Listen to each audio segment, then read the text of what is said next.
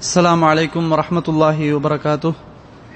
إن الحمد لله نحمده ونستعينه ونستغفره ونعوذ بالله من شرور أنفسنا ومن سيئات أعمالنا من يهده الله فلا مضل له ومن يضلله فلا هادي له وأشهد أن لا إله إلا الله وحده لا شريك له وأشهد أن محمدا عبده ورسوله أما بعد فقد قال الله تعالى في القرآن العظيم والفرقان المجيد أعوذ بالله من الشيطان الرجيم بسم الله الرحمن الرحيم يا أيها الذين آمنوا اتقوا الله حق تقاته ولا تموتن إلا وأنتم مسلمون اللهم صل على محمد وعلى آل محمد كما صليت على إبراهيم وعلى آل إبراهيم إنك حميد مجيد اللهم بارك على محمد وعلى آل محمد كما باركت على إبراهيم وعلى آل إبراهيم إنك حميد مجيد وقال الله أيضا وما آتاكم الرسول فخذوه وما نهاكم عنه فانتهوا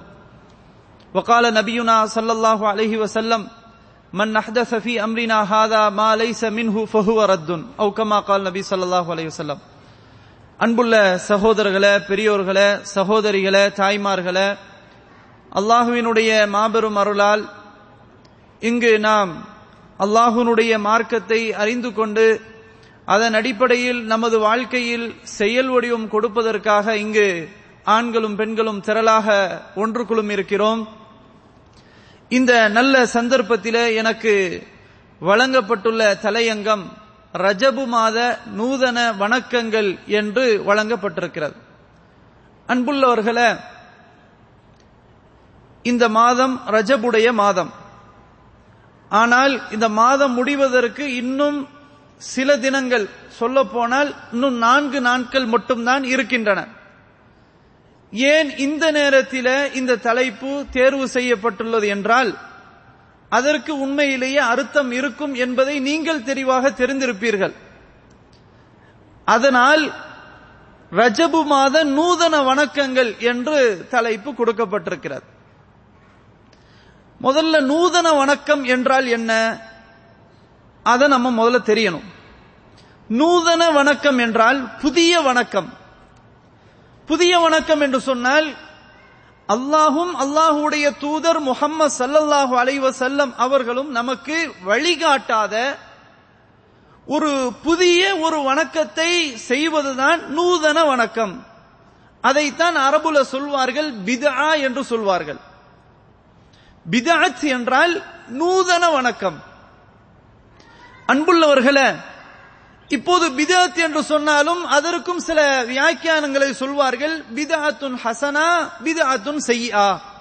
நல்ல பித்அத்து, கெட்ட பித்அத்து அப்படின்னு சொல்லி சில அறிஞர்கள் இப்படியும் சொல்வார்கள். உண்மையிலேயே நமது மார்க்க அடிப்படையை நாம் தெளிவாக விளங்கிக் கொள்ள வேண்டும். அல்லாஹ் சுப்ஹானஹு வ தஆலா இந்த மார்க்கத்தை நமக்கு பரிபூரணமாக ஆக்கியிருக்கிறான். ஒவ்வொரு சட்டங்களையும் அல்லாஹ் நமக்கு விலாவரியாக தெளிவுபடுத்தி இருக்கிறான். திருமறை குர்ஆனை நாம் முதலாவதாக பின்பற்ற வேண்டும். அந்த திருக்குர்ஆனிலிருந்து சட்டங்கள் நமக்கு கிடைக்கவில்லை என்றால், நேரடியாக நாம் புரிந்து கொள்ள முடியாவிட்டால், அண்ணலன் பெருமானார் ஸல்லல்லாஹு அலைஹி வஸல்லம் அவர்களுடைய பொன்மொழிக்கு நாம் திரும்ப வேண்டும்.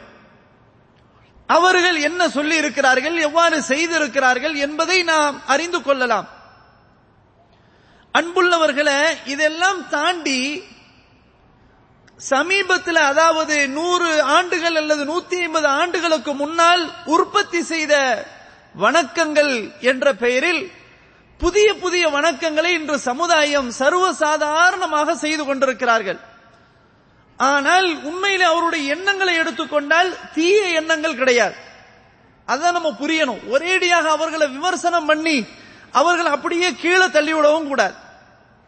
அந்த நியாயமான உணர்வுகளை நம்ம புரிந்து கொள்ளணும். ஏன் இப்படி எல்லாம் புதிய வணக்கங்களை செய்கிறார்கள் என்றால் அல்லாஹ்வுக்கும் ரசூலுக்கும் மாறு செய்ய வேண்டும் என்பதற்காகவா? இப்படி செய்தால் நமக்கு தீமைகள் தான் கிடைக்கும் என்று அறிந்து அதன் அடிப்படையில் அவர்கள் செய்கிறார்கள் என்றால் உண்மையில கிடையாது. அவர்களுடைய எண்ணங்கள் நல்ல எண்ணங்கள். எப்படியாவது நன்மையை அடைய மாட்டோமா அப்படின்றத அவங்க எல்லாருமே அப்படிதான் நினைச்சு செய்யறாங்க. யாருமே நரகத்துக்கு போகக்கூடிய செயல் என்று சொல்லி செய்து அறிந்து அதை செய்யல. இதை நம்ம விளங்கணும். ஆனா உண்மையிலேயே இப்படிப்பட்ட நல்ல மனிதர்கள் தெளிவாக விளங்க வேண்டும். அல்லாஹ் சுப்ஹானஹு வ தஆலா நமக்கு தெளிவான ஒரு வழிகாட்டுதலை கொடுத்திருக்கிறான். அந்த வழிகாட்டுதலின் அடிப்படையில் தான் நம்முடைய வாழ்க்கை முழுக்க அமையணும்.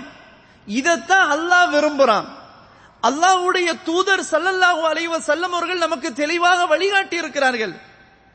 இப்படி செய்ய வேண்டும், இப்படி செய்யக்கூடாது, இப்படி பேச வேண்டும், இப்படி பேசக்கூடாது என்று மனிதன் காலையில் எழுவது முதல் கொண்டு இரவில் படுக்கை அறை வரையிலும் என்னென்ன காரியங்களை செய்ய வேண்டும், எவற்றை செய்யக்கூடாது என்பதை அழகான முறையில் நமக்கு பல இலக்கணங்களை, செயல்பாடுகளை நாயகம் ஸல்லல்லாஹு அலைஹி வஸல்லம் அவர்கள் நமக்கு தெளிவாகவே கற்றுத் தந்திருக்கிறார்கள். எனவே தான் அல்லாஹ் குர்ஆனிலே சொல்லும் போது வமா ஆதாகுமுர் ரசூலு ஃபஹுது வமா நஹாகும் அன்ஹு ஃபன்தஹு, தூதர் உங்களிடத்திலே எதை கொண்டு வந்தாரோ அதை நீங்கள் பற்றி பிடித்துக் கொள்ளுங்கள், எவற்றை விட்டு உங்களை தடுக்கிறாரோ அவற்றிலிருந்து நீங்கள் முழுமையாக விலகிக் கொள்ளுங்கள் என்று அல்லாஹ் நமக்கு கட்டளை பிறப்பிக்கிறான். அப்படியானால் அன்புள்ளவர்களே, இந்த நிலையில் இருந்து எல்லாவற்றையும் நாம சிந்திக்கணும். எல்லா வணக்கங்களையும் நாம சிந்திக்கணும்.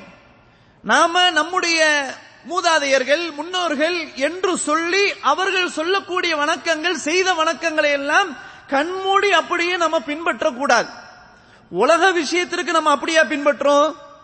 என்னுடைய தந்தை வாட்சிலாம் கெட்டல, நல்ல ஒரு டிரெஸ் போடல, அது மாதிரி அதே கோணத்திலே நம்ம இருக்கிறோம். நம்முடைய தந்தை ஒரு காலத்துல கஞ்சிக்கும் கூழுக்கும் வழி இல்லாம அப்படி ஒரு நிலையில இருந்தாங்க, எனவே என்னுடைய வாப்பா இப்படி இருந்தாங்க, அதை போலத்தான் நானும் இப்படி இருப்பேன், அப்படியா இருக்கிறோம்? உலக விஷயம் என்று சொன்ன போது நம்ம சிந்திக்கிறோம். இப்போ என்னவோ அதை நம்ம அந்த அடிப்படையில் நம்ம செயல்படுத்துறோம். ஆனால் மார்க்கம் என்று சொன்னால் நம்முடைய சிந்தனை கண்ணை மூடி விடுகிறோம். இங்கதான் நம்ம சிந்திக்கணும். அன்புள்ளவர்களே, இப்ப ரஜபு மாதத்துல நூதன வணக்கம்னா என்ன, அதுல என்னென்னலாம் நடக்குது என்றால், எல்லா மாசத்திலையும் நூதன வணக்கம் செஞ்சுக்கிட்டு தான் இருக்கிறாங்க மக்கள், ஒரு மாதம் விடல. சரி, ஆரம்பமாக அன்புள்ளவர்கள் அல்லாஹ் சுப்ஹானஹு வ தஆலா குர்ஆன்ல சொல்றான், இன்ன இத்தத்த ஷுஹூரி இன்தல்லாஹி 12 ஷஹரா ஃபீ கிதாபில்லாஹ் யௌம ஹலகஸ் ஸமாவாதி வல் அர்த் மின்ஹா அர்பஅத்துன் ஹுரும், நிச்சயமாக மாதங்களுடைய எண்ணிக்கை அல்லாஹ்விடத்திலே 12 மாதங்களாகும். அல்லாஹ் எப்போது இந்த வானங்களையும் பூமியையும் படைத்தானோ அப்பொழுதிருந்து அல்லாஹ்வுடைய ஏற்பாடு என்னவென்றால் ஒரு வருடத்திற்கு 12 மாதங்கள். இந்த 12 மாதங்களையும் 4 மாதங்களை அல்லாஹ் புனிதப்படுத்தி வைத்திருக்கிறான். புனிதமான மாதங்கள் 4 மாதங்கள் என்று அல்லாஹ் குர்ஆன்ல சொல்றான். ஆனா எந்த மாதங்கள் என்பது அல்லாஹ் குர்ஆன்ல சொல்லல. நபிகள் நாயகம் ஸல்லல்லாஹு அலைஹி வஸல்லம் அவர்கள் தெளிவுபடுத்துகிறார்கள். எந்த மாதங்கள் புனிதமானவை அதை நாயகம் ஸல்லல்லாஹு அலைஹி வஸல்லம் அவர்கள் சொல்லும்போது, அஸ்ஸமானு கத் இஸ்ததார கஹைஅதிஹி யௌம ஹலகல்லாஹு ஸமாவாதி வல் அர்த் அஸ்ஸனத்து 12 ஷஹரா மின்ஹா அர்பஅத்துன் ஹுரும் ஸலாஸத்துன் முத்தவாலியாத்துன் ذுல்கஅதா வذுல்ஹிஜ்ஜா வல்முஹர்ரம் வரஜப் முதர் அல்லதி பைன ஜுமாதா வஷஅபான் என்று ரசூலுல்லாஹி ஸல்லல்லாஹு அலைஹி வஸல்லம் சொல்றாங்க. என்ன சொல்றாங்க என்றால், இந்த காலம் என்பது சுழற்சியாய் கொண்டே இருக்கிறது. அல்லாஹ் எப்போது வானங்களையும் பூமியையும் படைத்தானோ அந்த நாளுக்கு அந்த இயற்கையான அந்த ஒன்றுக்கு அது திரும்பிக் கொண்டு இருக்கிறது. ஒரு வருடம் என்பது 12 மாதங்கள், அதிலே அல்லாஹ் 4 மாதங்கள் அல்லாஹ் சிறப்புப்படுத்தி வைத்திருக்கிறான். தொடர்ச்சியாக வரக்கூடிய 3 மாதங்கள் அவற்றில் என்னவென்றால் ذுல்கஅதா, ذுல்ஹிஜ்ஜா, முஹர்ரம், இந்த மூன்றுமே தொடர்ச்சியாக வரக்கூடிய 3 மாதங்கள். இன்னொரு மாதம் என்ன, ரஜப் முதர், முதருடைய ரஜபு என்று ரசூலுல்லாஹி ஸல்லல்லாஹு அலைஹி வஸல்லம் அவர்கள் சொன்னார்கள். இப்போ எதெல்லாம் அதாவது சிறப்பிற்குரிய மாதங்கள், புனிதமான மாதங்கள் என்பதை ரசூலுல்லாஹி ஸல்லல்லாஹு அலைஹி வஸல்லம் தெளிவுபடுத்திட்டாங்க. இந்த 4 மாதங்கள் தான் புனிதமான மாதங்கள். அந்த மாதத்துல ஒண்ணுதான் ரஜபு மாசம். இப்ப இந்த ரஜபு மாசத்துல அன்புள்ளவர்களே, ரஜபு மாசத்துக்கு பல பெயர்களையும் என்ன செய்யறாங்க, சொல்றாங்க. ஆரம்ப காலகட்டத்தில் ஜாஹிலியாவுடைய காலகட்டத்திலேயே அந்த சிறப்புகள்லாம் இருந்து அது அப்படியே இஸ்லாம் அதை அங்கீகரித்துக் கொண்டது. அந்த ரஜபு மாசத்துக்கு பல பெயர்களை சொல்வார்கள். ரஜபு முதர் என்று அந்த ஹதீஸ்ல வருதா இல்லையா, அதாவது முதர் என்ற கோத்திரத்தார்கள் அவர்கள் இந்த ரஜபு மாசத்தை ரொம்ப சிறப்பா கொண்டாடுவாங்க. அதாவது சிறப்பா கொண்டாடுவாங்க, கண்ணியமாக அதை மதிப்பார்கள் இந்த மாசத்தை. அதனால தான் ரசூலுல்லாஹி ஸல்லல்லாஹு அலைஹி வஸல்லம் அவர்கள் முதரு கோத்திரத்தினுடைய ரஜபு என்று சொன்னார்கள். இந்த ரஜப் என்ற வார்த்தைக்கு கண்ணியப்படுத்தப்பட்டுள்ள ஒரு மாதம் என்பது அதுக்குரிய அர்த்தம் இருக்கிறது. அதே மாதிரி அன்புள்ளவர்களே, இந்த ரஜபு மாசத்துக்கு இன்னும் சொல்வார்கள், ரஜப் என்பது அல் அசம், அதாவது ஒண்ணுமே கேட்காத ஒரு மாதம். அப்படின்னா அந்த மாதத்துல போர் நடக்காது, இன்னொரு எதிரிகள் இப்படி எல்லாம் அவர்கள் வீழ்த்த மாட்டார்கள், இது மாதிரியான எந்த சப்தத்தையும் கேட்காத ஒரு மாதம் அப்படின்ற பெயரும் அந்த ரஜப் என்ற மாதத்திற்கு இருக்கிறது. இது அல்லாத பெயர்களும் இருக்கின்றன. எனவே அன்புள்ளவர்களே, இந்த ரஜபு மாசத்துல நூதன வணக்கங்கள்ல என்னெல்லாம் நம்ம சமுதாயத்துல செய்கிறார்கள் என்பதை நம்ம பார்க்கும்போது உண்மையிலேயே இந்த ரஜபு மாசத்தை அவங்க என்ன நினைக்கிறாங்கன்னா, முதலாவதாக என்ன நினைக்கிறாங்கன்னா, இந்த மாசத்துலதான் ரசூலுல்லாஹி ஸல்லல்லாஹு அலைஹி வஸல்லம் மியராஜ் பயணம் போனாங்க. இந்த மியராஜ் பயணம் போனாங்க இல்லையா, அதிலும் குறிப்பாக 27வது நாள், இந்த மாசத்தினுடைய 27வது நாளில் மியராஜ் பயணம் சென்றார்கள். எனவே அதை நாம் முழுமையாக நம்ப வேண்டும், அதை நாம் மறுத்தால் காஃபிராக போய் விடுவோம் என்பது அவர்களுடைய கருத்து. உண்மையிலே இந்த விஷயத்துல நம்ம எந்த மாற்று கருத்து சொல்லல. மியராஜ் பயணம் நடந்தது என்பது உண்மை. ரசூலுல்லாஹி ஸல்லல்லாஹு அலைஹி வஸல்லம் விண்ணுலக பயணம் சென்றார்கள் என்பது உண்மை. இது திருமறை குர்ஆனே பேசுகிறது. அதே சமயத்தில் ஒருவர் அதை மறுத்தால் உண்மையிலேயே அவர் குஃப்ருக்கு சென்று விடுவார். இதிலும் மாற்று கருத்து கிடையாது. பிரச்சனை என்ன தெரியுமா, இது எந்த மாசத்துல ரசூலுல்லாஹி ஸல்லல்லாஹு அலைஹி வஸல்லம் போனாங்க, ரஜபுலையா அல்லது ரபியுல் அவ்வல்லையா வேறு மாதங்கள்லையா என்பதற்கு தெளிவான சான்றுகள் இல்லை. இந்த மாசத்துல தான் போனாங்க, அதிலும் குறிப்பாக 27வது நாளில் தான் போனார்கள் என்பதற்கு எந்த விதமான தகுந்த சான்றுகள் இல்லை. இதைத்தான் நம்ம சொல்றோம். இப்ப எந்த அடிப்படையில் 27வது நாளில் என்பதை முடிவு செய்வீர்கள்? அடுத்தது என்னன்னா, இப்படி ஒரு பயணம் போனாங்க என்று சொன்னால் அதற்காக வேண்டி ஏதாவது சிறப்பிற்குரிய வணக்கங்களை நாயகம் ஸல்லல்லாஹு அலைஹி வஸல்லம் அவர்கள் கற்றுத் தந்திருக்கிறார்களா? இல்லை. சஹாபாக்கள் செய்திருக்கிறார்களா? இல்லை. இமாம்கள் அப்படி வழிகாட்டி இருக்கிறார்களா? இல்லை. எனவே இப்படி இருக்கின்ற போது நாம ஒரு புதிய வணக்கத்தை செய்தால் அதற்கு பேர் தான் நூதன வணக்கம். இப்ப இந்த நாளை மையமாக வைத்து என்னெல்லாம் செய்கிறார்கள் என்றால், நோன்பு வைப்பார்கள். அந்த நாள் ஒரு முக்கியமான நாள் என்று சொல்லி நோன்பு வைப்பார்கள். சிலர் 3 நாட்கள் சேர்த்து நோன்பு வைப்பாங்க ரஜபுடைய நாள்ல. சிலர் ரஜபுடைய ஆரம்ப நாள்லயே நோன்பு வைப்பாங்க. இப்படி ஒரு நோன்பு வைக்கக்கூடிய ஒரு வழக்கம் இந்த ரஜபு மாசத்தை முன்னிட்டு, மியராஜ் இரவை முன்னிட்டு இப்படி நோன்பு வைப்பதற்கு ஏதாவது ஹதீஸ்ல இருக்குதானா? இல்ல. இப்ப இல்லாத ஒன்றை நம்ம ஏன் அதுக்கு ஒரு காரணத்தை கற்பிக்கணும்? இதத்தான் நம்ம சிந்திக்கணும். ரசூலுல்லாஹி ஸல்லல்லாஹு அலைஹி வஸல்லம் சொன்னால், செய்தால் அதை நாம செய்வோம், அதை நாம சொல்லுவோம். யாருமே செய்யல, சஹாபாக்கள் செய்யல, ரசூலுல்லாஹி ஸல்லல்லாஹு அலைஹி வஸல்லம் வழிகாட்டல, அல்லாஹ்வும் சொல்லல அப்படின்னு சொல்லும் போது நம்ம செய்தால் உண்மையிலேயே இது குற்றவாளியாக ஆகிவிடும். அல்லாஹ் பாதுகாக்கணும். ஏன்னா அல்லாஹ் சுப்ஹானஹு வ தஆலா என்ன சொல்றான், ரசூல் உங்களுக்கு எதை கொண்டு வந்தாரோ அதை பிடிங்க, அவங்க சொல்ற காட்டி தந்த வணக்கத்தை நீங்க கடைபிடிங்க, அதைத்தான் அல்லாஹ் சொல்றான். ரசூலுல்லாஹி ஸல்லல்லாஹு அலைஹி வஸல்லம் அதை தான் வழிகாட்டுறாங்க. இந்த அடிப்படையில் உண்மையிலேயே நமக்கு அல்லாஹ்வின் மீதும் ரசூலின் மீதும் நேசம் இருக்குமேயானால் அவங்க சொன்ன அடிப்படையில் வாழ்றது தாங்க உண்மையான நேசம், அல்லது உண்மையான நேசமாக இருக்காது. சரி, இப்ப நம்ம நோன்பின் மீது நமக்கு ஏதாவது வெறுப்பா?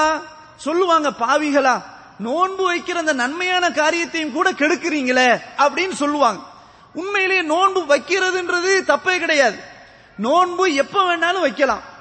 நோன்பு ஒவ்வொரு வாரமும் ரசூலுல்லாஹி ஸல்லல்லாஹு அலைஹி வஸல்லம் வியாழக்கிழமை அன்றும் திங்கட்கிழமை அன்றும் நோன்பு வைப்பாங்க. திங்கட்கிழமை நோன்பு வைப்பதை பற்றி கேட்கப்பட்டது. ரசூலுல்லாஹி ஸல்லல்லாஹு அலைஹி வஸல்லம் அவர்கள் சொன்னார்கள், ஃபீஹி உலித்து, நான் அந்த நாளில் தான் பிறந்தேன் என்று சொன்னார்கள். இப்ப உண்மையிலேயே ரசூலுல்லாஹி ஸல்லல்லாஹு அலைஹி வஸல்லம் அவர்களுடைய பிறப்பின் மீது மஹப்பத் இருக்குமேயானால், அவர்கள் மீது அன்பு இருக்குமேயானால் ஒவ்வொரு வாரமும் திங்கட்கிழமை நோன்பு வைக்கலாம், ஒவ்வொரு வாரமும் வியாழக்கிழமை நோன்பு வைக்கலாம், ஒவ்வொரு மாதத்திலும் 13, 14, 15 ஆகிய 3 நாட்கள் ஐயாமுல் பீல் என்பார்களே அந்த நோன்பு நம்ம வைக்கலாம். எத்தனை நோன்புகள் இருக்கின்றன. இதெல்லாம் தெளிவான வழிகாட்டுதல்கள் நமக்கு கிடைக்கின்றனவா இல்லையா? எனவே எது இருக்கிறதோ அதை நம்ம செய்யணும். ஆனா நம்ம நோன்புமே வைக்கவே கூடாதுன்னு சொல்லல. இதையும் தாண்டி நம்ம அல்லாஹுக்காக நஃபீலாக நோன்பு வைக்கணும் சொன்னா தாராளமா வைக்கலாம். இன்னும் ஒருபடி கூட சொல்ல வேண்டும் என்றால், ஒரு சஹாபி கேட்கிறாங்க, யா ரசூலல்லாஹ், நான் தினமும் நோன்பு வைக்கவான்னு கேட்கிறாங்க. நான் அல்லாஹ்வுக்காக வேண்டி அர்ப்பணிக்க தயாராக இருக்கிறேன், எல்லாத்தையும் விட்டு நான் துறந்து வருகிறேன், அதனால் நான் தினமும் நோன்பு வைக்கலாமான்னு கேட்டாங்க. அப்ப ரசூலுல்லாஹி ஸல்லல்லாஹு அலைஹி வஸல்லம் அவங்க சொன்னாங்க, அப்படி வைக்காதீங்க, ஒரு நாள் நோன்பு வைங்க, ஒரு நாள் நோன்பை விடுங்க. எப்படி தாவூத் அலைஹிஸ்ஸலாம் வைப்பாங்களோ அது மாதிரி செய்யுங்கன்னு சொன்னாங்க ரசூலுல்லாஹி ஸல்லல்லாஹு அலைஹி வஸல்லம். அப்ப உங்களுக்கு நோன்பு வைக்கணும் சொன்னா ஒரு நாள் விட்டு ஒரு நாள் அப்படியே லைஃப் ஃபுல்லா வைக்கலாமே. எனவே நம்ம நோன்பு வைக்க கூடாதுன்னு சொல்லல. ஆனால் மிஅராஜ் என்ற இரவிற்காக, ரஜபு மாதத்தினுடைய சிறப்பிற்காக அப்படின்னு சொல்லி நீங்க நோக்கத்தை நீங்களாக ஒன்றை செய்து அதன் கொண்டு நீங்க நோன்பு வைக்கிறீங்கன்னா இங்கதான் பிரச்சனை ஏற்படுது. இதை நம்ம தெளிவா புரிஞ்சுக்கணும். சரி, அடுத்தது என்ன நடக்கு சமூகத்துல? தொழுறாங்க. தொழுறன்னா அப்படி தொழுதுகிட்டே இருப்பாங்க. நீங்க பார்க்கலாம் ஊர்கள்ல, நாளைக்கு பார்த்தா தெரியும். அதான் இன்னைக்கு கரெக்டா தலைப்பு கொடுக்கப்பட்டிருக்கு. நாளைக்கு வெள்ளிக்கிழமை நம்ம ஊர்கள்ல பார்க்கலாம், நாளை அல்லது நாளை மறுநாள் பார்க்கலாம், எல்லா பள்ளிவாசல அலங்கரித்து லைட் எல்லாம் போட்டு எல்லாரும் புது டிரெஸ்ல போட்டு பள்ளிக்கு வருவாங்க. வந்து இஷாவுக்கு பிறகு அப்படி ஒரு தொழுகை நடக்கும். அவங்க தொழுவாங்க. சில பள்ளிகள ஜமாத்தோடு நடக்கும். என்ன அங்க நடக்கும் சொன்னா நீண்ட தொழுகை, தக்பீர்னா அப்படி, அதுக்கு தஸ்பீ தொழுகைன்னு வேற சொல்லுவாங்க. எல்லாம் மறந்துருச்சு, ஓதன காலத்துல தொழுது இருக்கிறோம். ஒவ்வொரு இருப்புலையும் 300 தஸ்பீ 200 தஸ்பீ, சுப்ஹானல்லாஹி வல்ஹம்துலில்லாஹி வலா இலாஹ இல்லல்லாஹு வல்லாஹு அக்பர் வலா ஹவ்ல வலா குவத்த இல்லா பில்லாஹில் அலியில் அது. இது நூற்றுக்கணக்கா இப்படியே ஓதிக்கிட்டே இருக்கும். தக்பீர்ல, ருக்குல, இருப்புல, எல்லா இடத்துலையும். இங்க நம்ம தொழுகைக்கு பிறகு, ஒவ்வொரு தொழுகைக்கு பிறகு ஃபர்லான தொழுகை சுப்ஹானல்லாஹ் 33 தடவை சொல்றதுக்கே அவ்வளவு பெரிய கஷ்டமா இருக்குது. அதுலயே பிரச்சனை, கவுண்டிங்ல பிரச்சனை. எப்படிதான் இந்த ஒவ்வொரு இருப்புகளையும் 300 தடவை 200 தடவை கவுண்ட் பண்ணுவாங்களோ தெரியல. இது சாத்தியமா? இது ரசூலுல்லாஹி ஸல்லல்லாஹு அலைஹி வஸல்லம் இப்படி சொல்லி இருக்கிறாங்களா, செய்து இருக்கிறாங்களா? இல்ல. இங்கேயும் வணங்கணும். பாத்தீங்களா, நன்மையான காரியம் அல்லாஹ்வை வணங்குறது, அல்லாஹ்வுக்கு சஜிதா செய்யறது, இத கூட இந்த நஜாத்துக்காரங்க வஹாபிக்காரங்க செய்ய விடலன்னு சொல்றாங்க. நல்ல கவனிக்கணும் அன்புள்ளவர்களே. நமக்கு தொழுகையின் மீது வெறுப்பா? இல்ல. தொழுகைக்கு ரசூலுல்லாஹி ஸல்லல்லாஹு அலைஹி வஸல்லம் வழிகாட்டி தந்திருக்கிறாங்களா இல்லையா? வழிகாட்டி இருக்கிறாங்க. நம்ம என்ன சொல்றோம் சொன்னா, இரவு தொழுகைன்றது உண்டு, சலாத்துல் லைல் உண்டு, கியாமுல் லைல் என்பது உண்டு, தஹஜ்ஜுத் தொழுகை உண்டு, எல்லாம் ஒரே பேர் தான். இத ரசூலுல்லாஹி ஸல்லல்லாஹு அலைஹி வஸல்லம் அனுதினமும் தொழுது இருக்கிறார்கள். ரமலானுக்கு மட்டும் தொழல, எல்லா நாட்கள்லையும் தொழுது இருக்கிறாங்க ரசூலுல்லாஹி ஸல்லல்லாஹு அலைஹி வஸல்லம். ஒரு நாள் விடாம தொழுது இருக்கிறாங்க. இப்ப நம்ம என்ன சொல்றோம் சொன்னா, ரஜபு மாசத்துல 27 குறிப்பிட்ட அந்த நாள்ல மட்டும் தொழாதீங்க, வாழ்நாள் முழுக்க தொழுவுங்க, எல்லா நாளும் தொழுவுங்க. ஏன்? ரசூலுல்லாஹி ஸல்லல்லாஹு அலைஹி வஸல்லம் அப்படி தொழுது இருக்கிறாங்க. அன்னை ஆயிஷா ரலியல்லாஹு அன்ஹா சொல்றாங்க, கேள்வி கேட்கப்படுகிறது, ரமலான் மாசத்துல ரசூலுல்லாஹி ஸல்லல்லாஹு அலைஹி வஸல்லம் உடைய தொழுகை எப்படி இருந்தது? கைஃப கான ஸலாத் ரசூலில்லாஹி ஸல்லல்லாஹு அலைஹி வஸல்லம் ஃபீ ரமலான, ரமலானில் ரசூலுல்லாஹி ஸல்லல்லாஹு அலைஹி வஸல்லம் உடைய தொழுகை எப்படி இருந்தது என்று கேட்கப்பட்ட போது அன்னை ஆயிஷா ரலியல்லாஹு அன்ஹா அவங்க என்ன சொல்றாங்கன்னு சொன்னா, மாகான யஸீது ஃபீ ரமலான வலா ஃபீ கைரிஹி யுஸல்லி அர்பஅன் சும்ம யுஸல்லி அர்பஅன். ஆயிஷா ரலியல்லாஹு அன்ஹா கேட்ட கேள்விக்கு மட்டும் பதில் சொல்லாம அதை எக்ஸ்ட்ராவா சொல்றாங்க. ரமலான்ல மட்டும் கிடையாது, ரமலான் அல்லாத நாட்களிலும் நாயகம் ஸல்லல்லாஹு அலைஹி வஸல்லம் 4 ரக்அத்துகள் தொழுவார்கள், அடுத்தது 4 ரக்அத்துகள் தொழுவார்கள், இதை விட அதிகப்படுத்த மாட்டார்கள் என்று அன்னை ஆயிஷா ரலியல்லாஹு அன்ஹா அவர்கள் சொன்னதாக சஹீஹுல் புகாரியில பதிவு செய்யப்பட்டிருக்கா இல்லையா? அப்போ ரசூலுல்லாஹி ஸல்லல்லாஹு அலைஹி வஸல்லம் ரமலான்ல மட்டும் கிடையாது, எல்லா நாட்கள்லயும் தொழுது இருக்கிறாங்க. அப்பயே நீங்க ரஜபு மாசத்துல மட்டும் குறிப்பிட்டு சொல்றீங்க, இதான் நமக்கு உங்களுக்கும் உள்ள பிரச்சனை. எனவே அன்புள்ளவர்களே, உங்களுடைய எண்ணங்கள் தூய்மையானது, உங்களுடைய சிந்தனைகள் பாராட்டத்தக்கது. ஆனால் நீங்கள் பின்பற்றக்கூடிய வழிகளும் சிந்தனைகளும் கொஞ்சம் மாற்றி அல்லாஹ் ரசூல் என்று நீங்கள் வருவீர்களேயானால் உண்மையிலேயே அதுதான் சரியான வழிகாட்டுதலாக இருக்கும். எனக்கு முன்னால் பேசிய ஷேக் அவர்கள் சொன்னார்களா இல்லையா, குல் ஹாதிஹி சபீலி அதுஉ இலல்லாஹ் அலா பஸீரத்தின் அனா வ மன் இத்தபஅனி. அழகாக சொன்னார்கள். ரசூலுல்லாஹி ஸல்லல்லாஹு அலைஹி வஸல்லம் சொல்றான், நபியே சொல்லுங்கள், இது என்னுடைய பாதை, நேரான பாதை, நானும் என்னை பின்பற்றியவர்களும் நேரான தெளிவான பாதையின் மீது இருக்கிறோம். அதன் பக்கத்தில் உங்களை நான் அழைக்கிறேன். அப்போ தெளிவான பாதை இருக்கணும். ரசூலுல்லாஹி ஸல்லல்லாஹு அலைஹி வஸல்லம் ஒரு தடவை சொல்றாங்க, இதுதான் என்னுடைய நேரான பாதைன்னு கோடு போட்டு காட்டுறாங்க. பச்சை கிளிக்கு கற்றுக் கொடுப்பதை போல இப்படித்தான் பின்பற்றணும். கோடை போட்டு வரைஞ்சி இதுதான் என்னுடைய நேரான பாதை. இந்த இப்படி கோடு போடுறாங்க வலது பக்கம், இடது பக்கத்துல கோடு போடுறாங்க, இது ஷைத்தான்களுடைய பாதை. வலா தத்தபிஉ சுபுல, நீங்கள் பல வழிகளை பின்பற்றாதீர்கள். வஅன்ன ஹாதா சிராத்தி முஸ்தகீமா ஃபத்தபிஉ, நிச்சயமாக இது நேரான பாதை, என்னுடைய நேரான பாதை, இதையே நீங்கள் அனைவரும் பின்பற்றுங்கள் என்று அல்லாஹ் சுப்ஹானஹு வ தஆலா குர்ஆன்ல ரசூலுல்லாஹி ஸல்லல்லாஹு அலைஹி வஸல்லம் அப்படி வரைபடம் போட்டு காட்டுறாங்க. அப்ப அன்புள்ளவர்களே, நமக்கு எந்த வெறுப்பும் கிடையாது இபாதத்தின் மீது. செய்ய வேண்டிய முறைகளை செய்யணும். நாமும் இன்னும் கொஞ்சம் கூடுதலாக தான் சொல்றோம். ஒரு நாள் வாழ்நாள்ல ரஜப் அப்படி கிடையாது, வருஷம் முழுக்க செய்யுங்க அப்படின்னு சொல்றோம். அப்ப இதனால் அன்புள்ளவர்களே, ரஜபு மாசத்துல 27வது நாள்ல மட்டும் அந்த தொழுகை என்பது கிடையாது. இதையும் புரிந்து கொள்ளணும். அடுத்தது என்ன வணக்கங்கள்லாம் இருக்கு அப்படின்னு சொன்னா, இந்த மாசத்துல உம்ராக்கு பயணம் போறத பாப்பீங்க. நம்ம நாட்டில இருந்து பல நாடுகள்ல இருந்தும் இந்த மாசத்துல அதிகமா பயணங்களை வச்சிருப்பாங்க. உம்ரா பயணம் இங்க இருந்து போகக்கூடியவங்க நிறைய பேர் இருப்பாங்க. அப்படி ஒரு நம்பிக்கை. இந்த ரஜபு மாசத்துல ரசூலுல்லாஹ் மியராஜ் பயணம் போனாங்களா இல்லையா? எனவே அதை நம்ம கண்ணியப்படுத்துவதற்காக நேரா அங்க போய் இருந்துறோம். அப்படி ஒரு நம்பிக்கை இருக்கு. இது மாதிரியாக ரசூலுல்லாஹி ஸல்லல்லாஹு அலைஹி வஸல்லம் எப்பவுமே சொன்னது கிடையாது. ரஜபுல இந்த குறிப்பிட்ட நாள்ல போங்க. முதல்ல அதுக்கே மியராஜுக்கே ஆதாரம் இல்ல. எதுக்கு ஆதாரம் இல்ல? இந்த நாளில் தான் சென்றார்கள் என்பதற்கு ஆதாரம் கிடையாது. அப்ப அப்படி இருக்கும்போது எதை நம்ம எப்படி முடிவு பண்றது? இதை நம்ம தெளிவா புரிந்து கொள்ளணும். எனவே இந்த நாட்கள்ல மட்டும் குறிப்பாக உம்ரா செய்யறது, அத நோக்கத்தை நாமளாகவே கற்பனையாக காரணத்தை கற்பிப்பது என்பது இதைத்தான் நூதன வணக்கம்னு சொல்றோம். அன்புள்ளவர்களே, நூதன வணக்கத்தை நாம உற்பத்தி செய்தா அது அல்லாஹ் ஏற்றுக்கொள்ள மாட்டான். அது ரத்து செய்யப்படும். ரசூலுல்லாஹி ஸல்லல்லாஹு அலைஹி வஸல்லம் சொல்றாங்களா இல்லையா? மன் அஹ்தஸ ஃபீ அம்ரினா ஹாதா மா லைஸ மின்ஹு ஃபஹுவ ரத்துன். நாம் காட்டி தராத, நம்முடைய கட்டளை இல்லாத ஒன்றை எவர் புதியதாக நூதன வணக்கத்தை அவர் நடைமுறைப்படுத்துகிறாரோ அது ரத்து செய்யப்படும் என்று ரசூலுல்லாஹி ஸல்லல்லாஹு அலைஹி வஸல்லம் சொல்றாங்க. அதனால் அன்புள்ள உம்ரா செய்யறது நமக்கு வெறுப்பா கிடையாது. உம்ரா எப்ப வேண்டாலும் செய்யலாம், எப்ப வேண்டாலும் செய்யலாம். குறிப்பாக ரசூலுல்லாஹி ஸல்லல்லாஹு அலைஹி வஸல்லம் ரமலான்ல செய்யக்கூடிய ஒரு நிலையை சொல்லி இருக்கிறாங்க. ஹஜ்ஜுக்கு ஈக்குவலாக, ஹஜ்ஜினுடைய நன்மைக்கு சமமாக கிடைக்கும். நீங்க ரமலான்ல நோன்பு உம்ரா செய்யுங்கன்னு சொல்றாங்க. அதே மாதிரி ஏனைய காலங்களில் உம்ரா தாராளமா செய்யலாம். அதனால ரஜபுல செய்யக்கூடாதுன்னு சொல்ல வரல. ஆனால் இந்த ரஜபுல மேராஜ் இரவை முன்னிட்டு இதுல சிறப்பு இருக்கிறது என்று சொல்லி நம்ம என்ன செய்யக்கூடாது? உம்ரா செய்யக்கூடாது. இதுதான் நம்ம முக்கியமா கவனிக்கணும். இதை நம்ம புரிஞ்சுக்கணும். அடுத்ததாக அன்புள்ளவர்களை, அடுத்தது பாத்தீங்கன்னு சொன்னா நிறைய நூதன வணக்கங்களை பார்க்கலாம். இந்த நாட்கள்ல சிறப்புக்குரிய துஆக்கள் எல்லாம் ஓதுவாங்க, பல துஆக்களை கேட்பாங்க. அதுல ஒரு துஆ தான் அல்லாஹும்ம பாரிக் லனா ஃபீ ரஜப வ ஷஅபான வ பல்லிக்னா ரமலான. ஊர்ல பாத்தீங்கன்னா எல்லா பள்ளிகளையும் இந்த துஆ நடக்கும். இது பலகீனமான செய்தி. துஆ கேட்கிறது தப்பு கிடையாது. இந்த துஆ தான் குறிப்பிட்டு கேட்டால் இது நம்ம மார்க்கத்துல சுன்னத்தாக அந்த ஆக்கிடுறோம். அப்ப நம்ம எதை வேணாலும் கேட்கலாம் துஆவே. குறிப்பிட்டு இதுதான் நம்ம என்ன செய்யக்கூடாது? நாம ஒரு வட்டத்தை போடக்கூடாது. அன்புள்ளவர்களை, இது அல்லாத நிறைய பலகீனமான செய்திகள் எல்லாம் இந்த ரஜபு மாசத்துல நடக்குது. ஹதீஸ்ல பலகீனமான ஹதீஸ்கள் அறிஞர்கள் ஹாஃபிஸ் இப்னு ஹஜர் அஸ்கலானி அவர்கள், அதே போன்று ஹாஃபிஸ் இப்னு ஹஜர் ஹைத்தமி அவர்கள், இன்னும் பல அறிஞர்கள் பலகீனமான ஹதீஸ்களை எல்லாம் பட்டியல் போட்டு சொல்றாங்க. அதுல சில மக்கள் நம்பி இருக்கிறாங்க.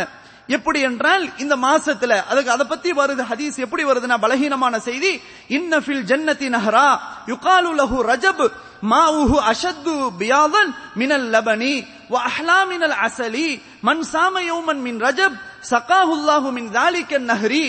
நிச்சயமாக சுவர்க்கத்துல ஒரு ஆறு இருக்கிறது. அந்த ஆறுக்கு ரஜப் என்று பெயர் சொல்லப்படுகிறது. அதனுடைய தண்ணி எப்படி இருக்கும் தெரியுமா? பாலை விட மிகவும் வெண்மையாக இருக்கும், தேனை விட மிகவும் டேஸ்டாக இருக்கும். இப்படி ஒரு ஆறு சொர்க்கத்தில் இருக்கிறது. எனவே ரஜபுடைய மாதத்தில் ஒரு நாள் எவர் நோன்பு வைக்கிறாரோ அல்லாஹ் சுப்ஹானஹு தஆலா அந்த ஆறிலிருந்து அவருக்கு தண்ணீரை புகட்டுவான் என்று ரசூலுல்லாஹி ஸல்லல்லாஹு அலைஹி வஸல்லம் சொல்லுவாங்கன்னு சொல்லி வச்சிருக்காங்க. இது பலகீனமான செய்தி என்று அறிஞர்கள் சொல்லுகிறார்கள். இப்படி எந்த குறிப்பும் இல்லை. அதே மாதிரி அன்புள்ளவர்களே இன்னும் சில பலகீனமான ஹதீஸ புரிஞ்சு வச்சிருக்கிறாங்க. எப்படி என்றால் ரசூலுல்லாஹி ஸல்லல்லாஹு அலைஹி வஸல்லம் சொன்னதாக, அதாவது ரஜபு ஷஹ்ருல்லாஹ், ரஜப் என்பது அல்லாஹ்வுடைய மாதம், வ ஷஅபானு ஷஹ்ரி, ஷஅபான் என்பது எனது மாதம், அதே மாதிரி வ ரமலானு ஷஹ்ரு உம்மதி, ரமலான் என்பது எனது உம்மத்தினருடைய மாதம் என்று ரசூலுல்லாஹி ஸல்லல்லாஹு அலைஹி வஸல்லம் சொன்னதாக எழுதி வச்சிருக்கிறாங்க. இதுவும் பலகீனமான செய்தி என்று அறிஞர்கள் சொல்றாங்க. இப்படி நிறைய ஹதீஸ்களை பாத்தீங்கன்னு சொன்னா பலகீனமான ஹதீஸ்களை கொண்டு இன்னைக்கு நிறைய அமல்கள் என்ன செய்யறாங்க. சஹீஹான தெளிவான எந்த ஹதீஸும் ரஜபு மாசத்துல இன்னென்று சிறப்பு என்று சொல்லப்படல. குறிப்பாக மிஅராஜ் பயணத்திற்குரிய சிறப்பு என்று சொல்லப்படவில்லை.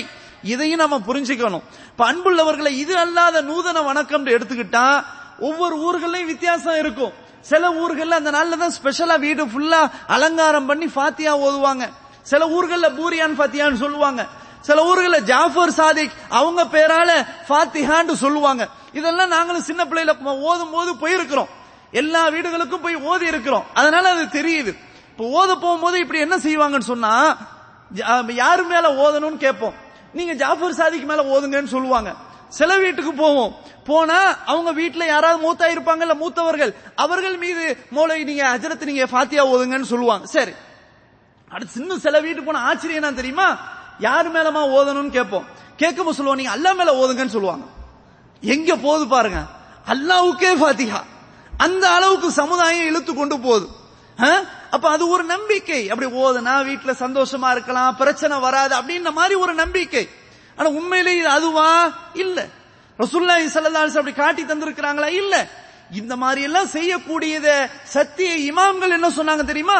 ஹாதிஹி பித்அத்துன் கபீஹா, இது கெட்ட பித்அத் என்று இமாம்களே சொல்லி இருக்கிறாங்க.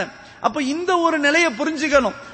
எனவே அன்புள்ளவர்களே, நம்ம எந்த வணக்கங்களை செய்வதாக இருந்தாலும் அல்லாஹ்விடமிருந்து நமக்கு சான்று இருக்கணும், குர்ஆன்ல இருக்கணும், ஹதீஸ்ல இருக்கணும். இப்படி இருந்தாதான் அல்லாஹ் நம்மளை நேசிப்பான். ரசூலுல்லாஹி ஸல்லல்லாஹு அலைஹி வஸல்லம் உடைய வழியை பின்பற்றினாதான் நாளைக்கு நமக்கு சொர்க்கம் கிடைக்கும், நன்மைகள் கிடைக்கும். அதெல்லாம நாமளாக புதுசா செய்தால் அல்லாஹ் கேட்கிறான், அத்துஅல்லிமூனல்லாஹ பிதீனிக்கும், அல்லாஹ்வுக்கு நீங்க உங்களுடைய தீனை படிச்சு கொடுக்கறீங்களா அப்படின்னு அல்லாஹ் கேட்கிறான். உங்களுக்கு எல்லாம் தெரியும், ரசூலுல்லாஹி ஸல்லல்லாஹு அலைஹி வஸல்லம் தூங்கும் போது ஒரு சஹாபிக்கு ஒரு துஆவை கற்றுக் கொடுத்தாங்க. அது ஒரு பெரிய துஆ. அதுல ஒரு வாசகத்தை சொல்லி கொடுக்கறாங்க. ஒபி நபிக்கல்லதி அர்சல்த, தோழரே சொல்லுங்கன்னு சொல்றாங்க. நீ அனுப்பிய உனது நபியை நான் ஈமான் கொண்டு விட்டேன் என்று சொல்லுங்கன்னு சொல்றாங்க.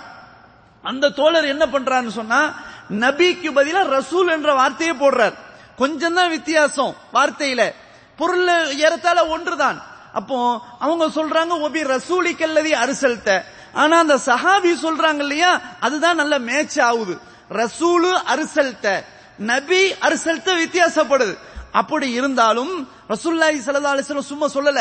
என்ன சொன்னாங்கன்னு சொன்ன விட்டுட்ட விடல. என்ன சொல்றாங்க, நான் என்ன சொல்றேனோ அதை தான் கேளுங்க. ஒபி நபிக்கல்லதி அர்சல்த சொல்லுங்கன்னு திருத்தி கொடுக்கறாங்க. இது அர்த்தத்துல பிழையா? இது பாரதூரமான குற்றமா? இல்ல. இங்க என்ன நமக்கு என்ன உணர்த்துன்னு சொன்னா, அல்லாஹ்வின் தூதர் ஸல்லல்லாஹு அலைஹி வஸல்லம் எதை சொல்றாங்களோ அதை அப்படியே கேட்டுட்டு போகணும். நம்ம வியாக்கியானம் கொடுக்க கூடாது, நாம புதுசாக உற்பத்தி செய்யக்கூடாது. இதைத்தான் ரசூலுல்லாஹி ஸல்லல்லாஹு அலைஹி வஸல்லம் இங்க தெளிவுபடுத்துறாங்க. எனவே அன்புள்ளவர்களே, நாம இபாதத்தின் மீது வெறுப்ப காட்டல, நாம இபாதத்தை செய்யக்கூடாதுன்னு சொல்லல. நோன்பு வைக்கிறீங்களா, ஒரு நாள் விட்டு ஒரு நாள் வைங்க, இது மார்க்கத்துல உண்டு. நீங்க குர்ஆன் ஓதணுமா, எப்ப வேண்டாலும் ஓதுங்க, அன்லிமிட்டெட், எப்ப வேணாலும் ஓதிக்கிட்டே இருக்கலாம். ஆனா இதுன்னு குறிப்பிட்டு ஓதாதீங்க. அப்படி குறிப்பிட்டு ஓதுவதாக இருந்தா அல்லாஹ்வும் ரசூலும் நமக்கு காட்டி தந்திருக்கணும். நோன்பு வைக்கிறீங்க, அதே மாதிரி இரவு வணக்கங்களை ஈடுபடுறீங்களா, டெய்லி தொழுவுங்க, பிரச்சனை இல்ல. அதையும் தாண்டி நஃபீல் என்ற வணக்கத்தை நீங்க விருப்பம் போல எத்தனை வேண்டாலும் தொழலாம், அதுக்கு நமக்கு அனுமதி இருக்குது. இதுதான் இன்னென்ன காரணம்னு கற்பிக்காதீங்க. அல்லாஹ் ரசூல் கற்பித்தால் அதை சொல்லி நம்ம செய்யலாம், இல்லைன்னா நம்ம செய்யக்கூடாது. அல்லாஹ் குர்ஆன்ல என்ன சொல்கிறான், குல் இன் குன்தும் துஹிப்பூனல்லாஹ் ஃபத்தபிஊனி யுஹ்பிபுக்குமுல்லாஹு வ யக்ஃபிர் லக்கும் ذுனூபக்கும் வல்லாஹு கஃபூருர் ரஹீம். குல் அத்தீஉல்லாஹ் வர் ரசூல் ஃபஇன் தவல்லௌ ஃபஇன்னல்லாஹ லா யுஹிப்புல் காஃபிரீன். நபியே, நீங்கள் சொல்லுங்கள், அல்லாஹ்வை நீங்கள் நேசிப்பவர்களாக இருந்தால் என்னை பின்பற்றுங்கள். ரசூல் அல்லாஹ் சொல்லி கொடுக்கிறான். சொல்லுங்கள் மக்கள்கிட்ட, நீங்க உண்மையில அல்லாஹ்வை நீங்க நேசிக்கிறீர்களாக இருந்தால், அதில் உண்மையாளர்களாக இருந்தால் என்னுடைய வழிமுறையை பின்பற்றுங்கள். இப்படி நீங்கள் பின்பற்றினால் அல்லாஹ் உங்களை நேசிப்பான். சொல்லுங்கள். இப்படி இருந்தால் வயக்ஃபிர் லக்கும் துனூபக்கும், உங்களுடைய பாவங்களை எல்லாம் அல்லாஹ் மன்னிப்பான். அல்லாஹ் பாவங்களை மன்னிக்க கூடியவன், கிருபையாளன். சொல்லுங்கள், அல்லாஹுக்கு கட்டுப்படுங்கள், ரசூலுக்கு கட்டுப்படுங்கள்.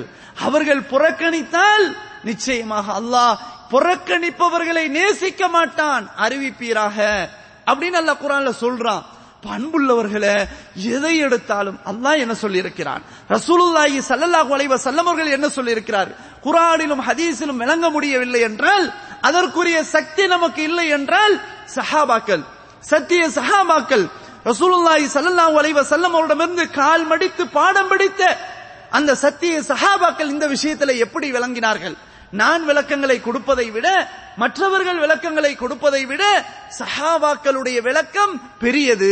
எனவே அவர்கள் என்ன சொல்லியிருக்கிறார்கள், அவர்கள் சொன்ன விஷயங்களையும் நமக்கு சரியாக நேரடியாக விளங்க முடியவில்லை என்றால், அதற்கு அடுத்ததாக வந்த இமாம்கள், அதற்காக வேண்டியே விளக்கம் கொடுப்பதற்காக வேண்டியே தங்களுடைய வாழ்க்கையை தியாகம் செய்தவர்கள் சத்திய இமாம்கள்.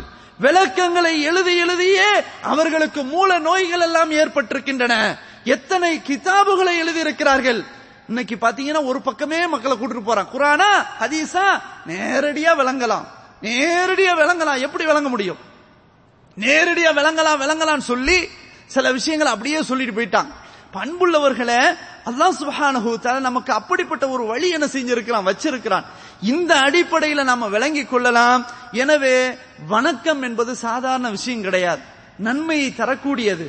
அல்லாஹ் நமக்கு வழங்கியது மார்க்கம் என்பது அல்லாஹ்வுடைய மார்க்கம், அல்லாஹ்வுக்கு தான் முழுக்க சொந்தம். இதை நாம கருத்துல கொண்டு நம்முடைய வணக்கங்கள்ல அல்லாஹ் ரசூலுடைய வழிகாட்டுதலை இன்ஷா அல்லாஹ் பின்பற்ற வேண்டும். அதுதான் சரியான பாதை. எனவே இதை பின்பற்றினால்தான் நமக்கு நிச்சயமாக மறுமையில வெற்றி இருக்கிறது. அல்லாஹ் சுப்ஹானஹு வ தஆலா நமக்கு நிறைவான கூலிகளை இன்ஷா அல்லாஹ் தருவான். எனவே ரஜபு மாசத்துல நூதன வணக்கங்கள் என்பது நிறைய இருக்கின்றன. எனவே இதெல்லாம் விட்டு அல்லாஹ் ரசூலும் காட்டி தந்த எத்தனையோ வணக்கங்கள் இருக்கின்றன. அதை செய்வதற்கு நமக்கு நேரம் இல்லை, அதை படிப்பதற்கு நமக்கு நேரம் இல்ல. அதை படிங்க, அதை செயல்படுத்துவதற்கு முயற்சி செய்யுங்க. அல்லாஹ் சுப்ஹானஹு வ தஆலா அப்படிப்பட்ட பாக்கியத்தை எனக்கும் உங்களுக்கும் நம் சமுதாய மக்களுக்கும் ஆக்கி தந்த அருள் புரிவானாக என்று கூறி இத்தோடு எனது உரையை நிறைவு செய்து கொள்கிறேன். வ ஆகிரு தஅவானா அனில் ஹம்துலில்லாஹி ரப்பில் ஆலமீன்.